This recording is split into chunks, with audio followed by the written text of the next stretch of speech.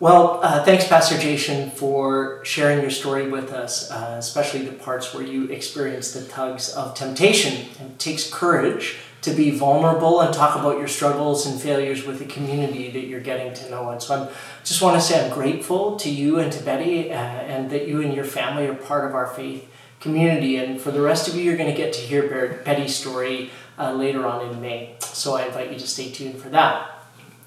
Well, I want to welcome you, friends, into this online space together. My name's Brad. I'm part of the teaching and leadership team here at Jericho Ridge, and today we're going to continue with our teaching series in the Gospel of Matthew entitled, Who is Jesus? And this is a profound question that every one of us as human beings will have to answer one day. And so here at Jericho, we wanted to give you some handholds to be able to answer that, not just intellectually, not just theologically, but personally and relationally. Who is Jesus to you?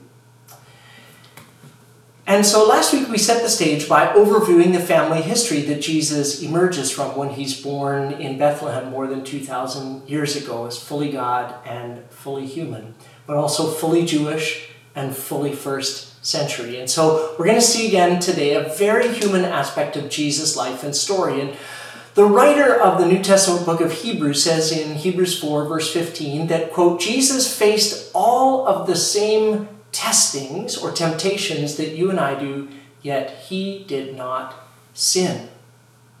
Well, why in the world does this matter?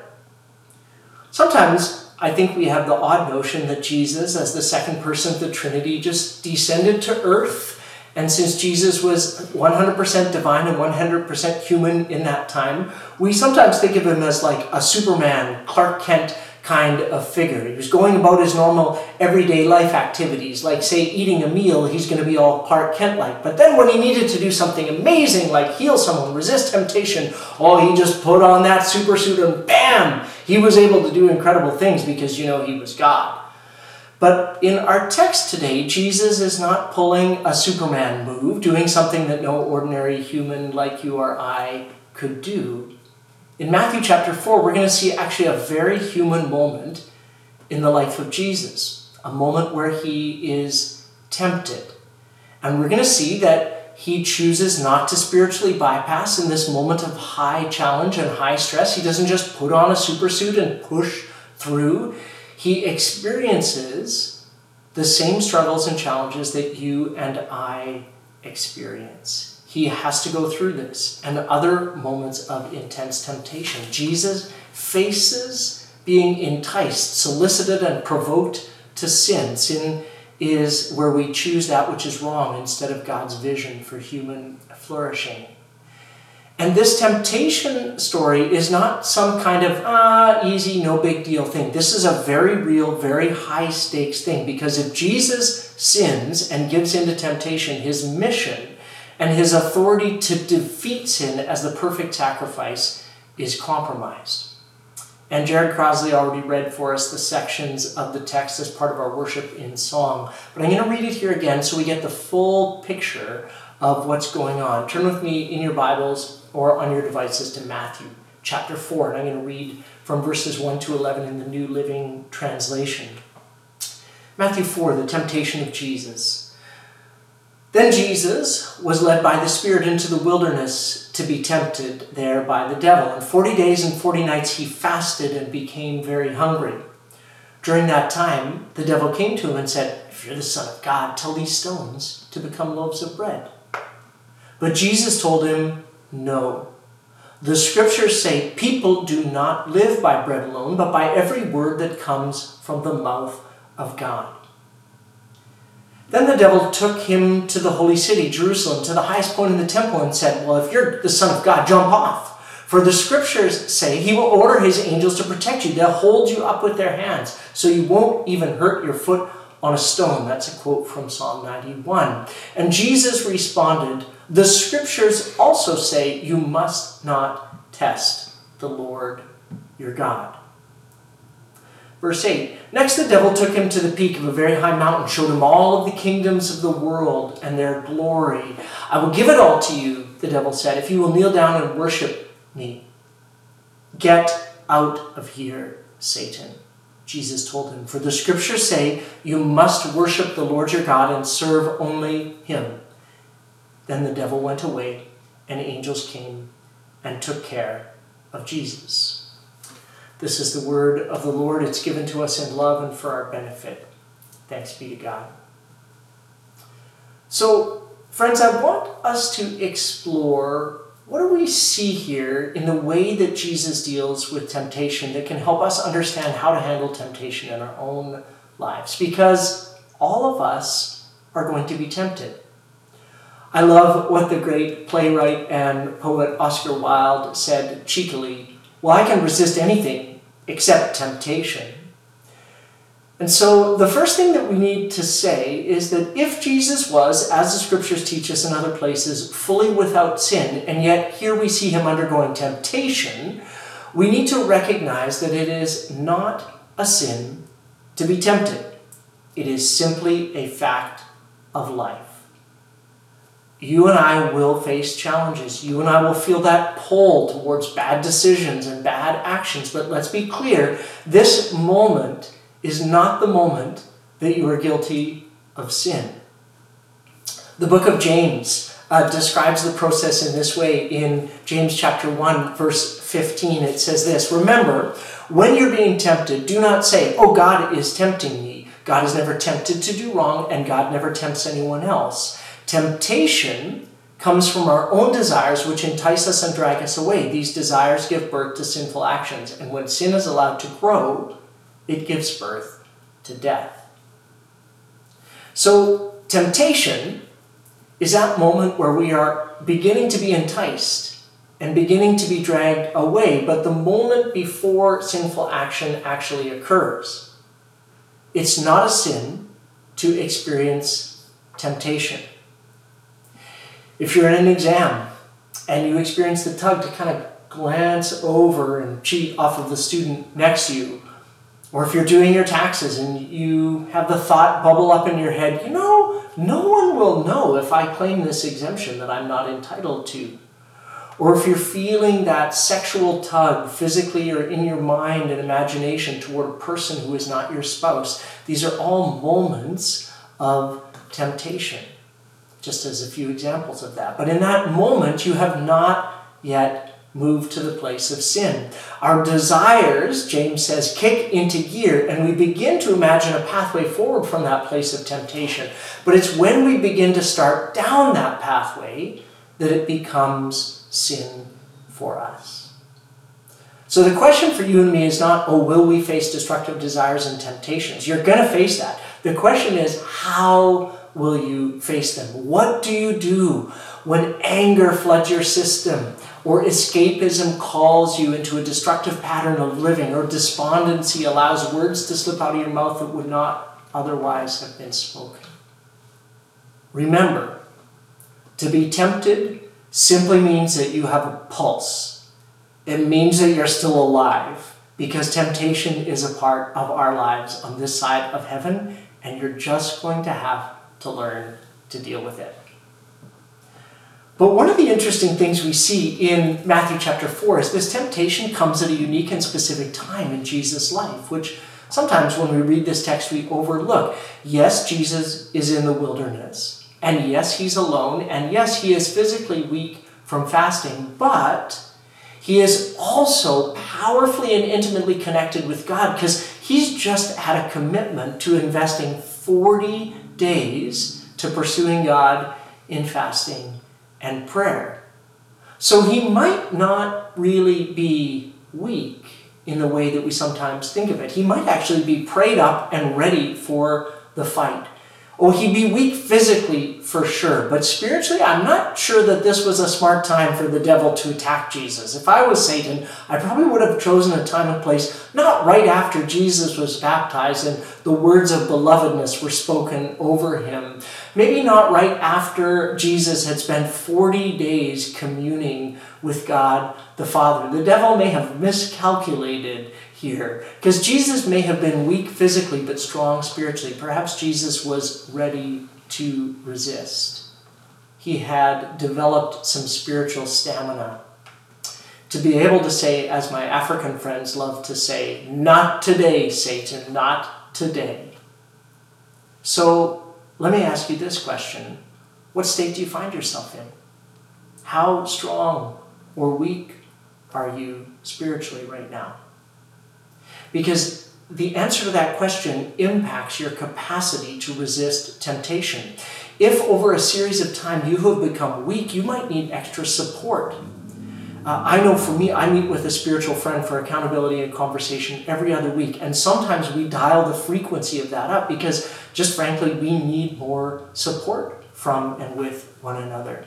And so friend, I want to say to you, if you today feel weak and you just say, I need someone to help carry me, I want you to know that we are here to walk with you. Sometimes it feels so isolating to feel like you've failed or you've just given in to temptation too many times. And I want you to know that we're here to express God's mercy and compassion to you. And if you're feeling weak or you're feeling like a failure spiritually, I want you to reach out and connect with our pastoral team. Just email prayer@jerichoridge.com and we will respond and reach out to you. We will walk with you as God gives us strength. If you're watching online on our interactive Church Online platform, just click the Request Prayer Now button and you'll be put into a private chat with one of our team. You might feel weak, but friend, I want you to know that we are here as a community and we're here as leaders in the community to help you shoulder that burden. And I want you to know also that you, while we're in this state of being physically distant from each other, can still work to strengthen your spiritual muscles. You can do things like scripture intake. Notice how Jesus resists the evil one because he's committed the scriptures to memory, and that might be something that you want to do. And this allows Jesus, because he's familiar with the scripture, to know when and how the devil is twisting scriptures in a way that can sound convincing, but is actually self-serving and inaccurate. Contemporary American monastic author Thomas Merton said it in this way: the greatest temptations are not those that solicit our consent to obvious sins, but those that offer us great evils masking as the greatest goods. But Jesus, because he's familiar with the scripture, sees right through it and says to the devil, no, that's not actually what God says. That's not the pathway that God is inviting me to walk up. So, firstly, friends, it is not a sin to be tempted. If Jesus was tempted, you should expect to be tempted. But you should also work at strengthening your spiritual muscles so that you have the resistance and the capacity necessary to resist when temptation comes. Because when it comes, we see in this text the second thing that we need to pay attention to, and that is that temptation is very powerful and very personal. See, the temptations that are put in front of Jesus are not random ones. He's out in the desert. He's hungry as all get out after fasting for 40 days. And the devil doesn't give him a financial temptation. No. The devil puts in front of him the opportunity to take a shortcut, to not be sustained by his relationship with God that he's been cultivating, but just to do a self-serving little magic trick. No one will know. Just take the stones, turn them into loaves of bread. You don't have to be hungry anymore. No big deal. The devil hits him in a place that's very personal and very powerful for him. The evil one's very smart and very strategic. I know, for example, in my own life that I am extremely susceptible to certain types of sins. I have 3 of them, actually, that I know really well. And I can tell when I am feeling the tug of temptation toward any of those areas of my life. And I know that I have to be more vigilant in those areas of my lives than in other areas where I don't experience temptation in the same way. So think about it this way. Let's say you have a barrel, like a wine barrel that's made out of wooden staves, and you begin to put liquid into that barrel. Well, the liquid can only go up to the level of the lowest stave. This is called the law of the minimum. That barrel is limited in capacity by its lowest or weakest point. And similarly, in your life and in mine, you might have awesome defenses and a strong capacity to resist temptation in certain areas of your life. Those are your high stave areas. But the same token, you might be exposed or weak or vulnerable to temptation in other areas of your life. And this is why we see some Christian leaders who lead really well and seem very godly in some areas of their life, but in other areas like sexual sin or abuse of power or financial responsibility, they have not put in place the necessary accountability to resist those temptations when they come, and so they choose not to resist. Those are weak staves. And so you need to become a good student of your own areas of weakness and exposure. So if I asked you, could you name the top maybe 2 or 3 areas that you are likely to be tempted and fall into sin? What would it be? Would it be places like gluttony, maybe gambling, maybe bitterness or jealousy or pride or whatever it might be for you? Do you know where your weak areas are? And also, do you know what triggers those, your trigger points? Do you know what kind of situations push you over the edge from being tempted to giving in to temptation? Become a student of yourself. For me, I know that I am more susceptible to temptation, not only in those areas, but when I am tired, bored, and hungry. That just puts me at higher risk, because temptation is very powerful and it's very personal. And you may not be tempted by what I'm tempted by, and I may not be tempted by what you are tempted by. And so we need to have grace for each other as well. I love what Canadian author Margaret Atwood says about this in her creepy novel, The Handmaid's Tale. She says, "What you don't know won't tempt you." In other words, there's some things that might be totally off your radar screen in terms of temptation, but someone close to you might experience those as their number one area of weakness. So be gracious to one another. Bond yourself together with others that can help you pay attention to those weak areas of your life where you may not be able to see things, in which those areas you need extra support. Jesus was not, for example, in this text, tempted to throw himself off the temple, because he wasn't prone to sensationalism. He was a person who chose to be born in obscurity. He lived as an itinerant rabbinical teacher who kept running away from the crowds and kept raising the bar on discipleship so high that the big crowds left him often. So the devil should have chosen a smarter temptation than a twisted misquoting of Psalm 91, which is not, by the way, a universal promise of non-harm for the Messiah or for any one of us. But Psalm 91, when you read it, is a wonderful picture of an invitation for us to take shelter under the nurturing wings of God in times of storm and trouble in our lives. And so the devil missed that one, I think. So number 1, if Jesus was tempted, you will be tempted. Number 2, that temptation, when it comes, is likely to be highly personal and highly powerful. But finally, number 3, you will be able to resist it. Because with God's help, resistance is possible. See, Jesus, while hungry, says, no, I'm going to choose to live my life in surrendered obedience to and connection with God. When he's tempted to put on a show, to force the crowds to believe in him, as he's majestically saved from his fall from the temple by angelic beings in front of the crowds, Jesus says, no, that would be to test God, and I will not accomplish my mission in that way. And intriguingly, that temptation is repeated to him on the cross. When you read that text, those who mock Jesus say, oh, Jesus, come down from the cross, and then we'll really believe that you are the Son of the living God. And Jesus resists it then like he does now. With God's help, Jesus has the strength to resist temptation. And sometimes in our culture, we like to use the language of scapegoating when we make bad or wrong choices, like, oh, the devil made me do it, or, oh, I just couldn't help myself, or, oh, it just runs in my family. But the witness of the scriptures challenges that kind of weak and anemic thinking.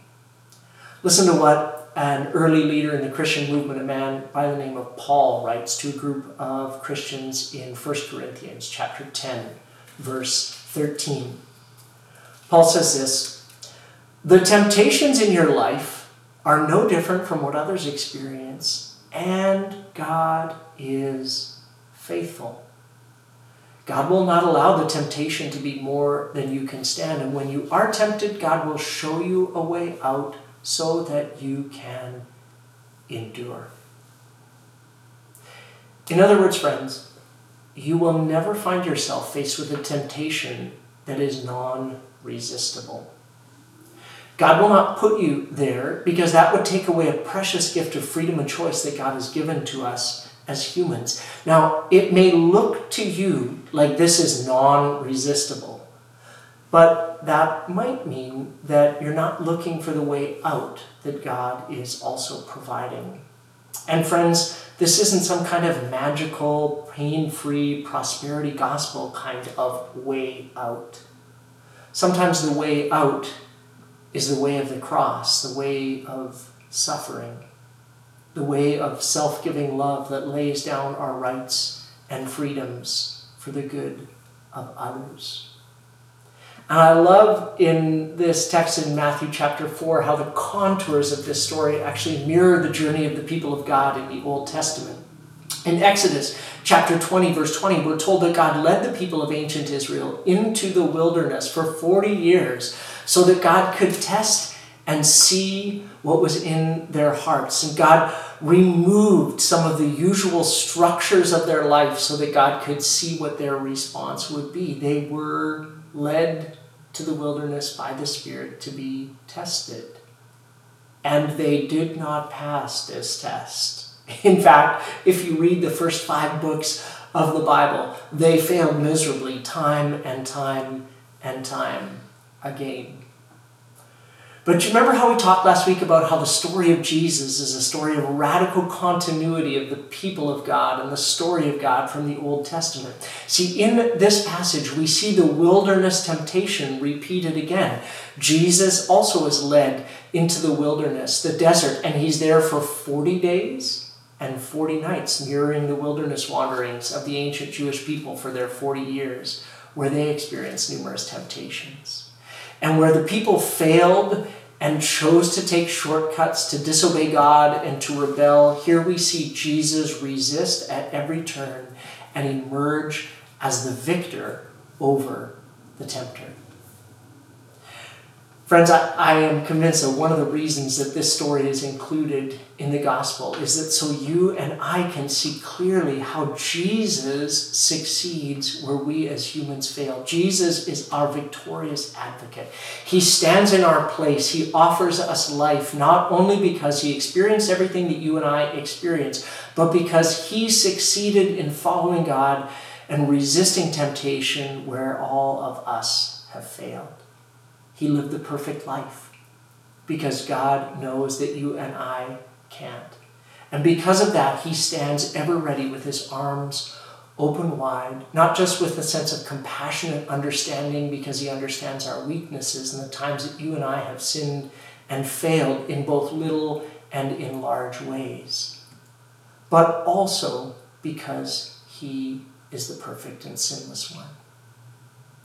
And so, friend, I want to invite you, if you've never taken that step and you've never acknowledged and said, Jesus, I actually know deep down that I'm not a perfect person. I know that I've given in to temptation. So I also know that I cannot stand before a holy God with a spotless record that I do not possess.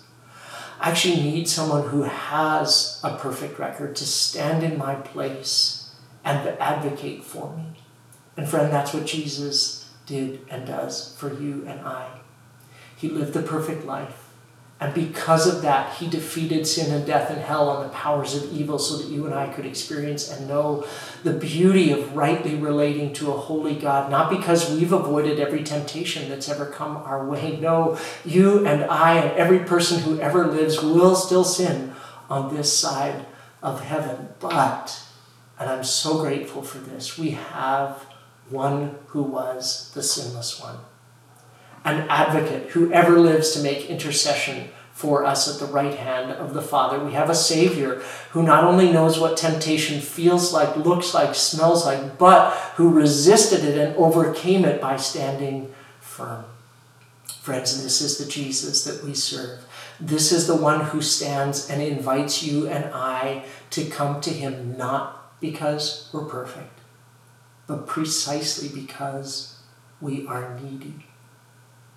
We come to God not because we deserve it, but we come through Jesus, and because of our faith in him, we draw our strength to resist temptation and to live for him, in him, to the glory of God. And so, friends, the way to defeat temptation is not simply by buckling down and trying harder. It is by trusting wholly in the perfect work of the Son of God, who was able to resist temptation. It's by coming to the place where you can say, Jesus, you resisted the evil one. Teach me how to live like you live. Strengthen me to live in holiness and purity. Let me walk with you and with others in community so that I can learn together to resist the temptations that are coming my way and our way. And friends, when we can learn to do this, we understand that the story of Jesus is not just any story, it's our story. It's your story. It's my story.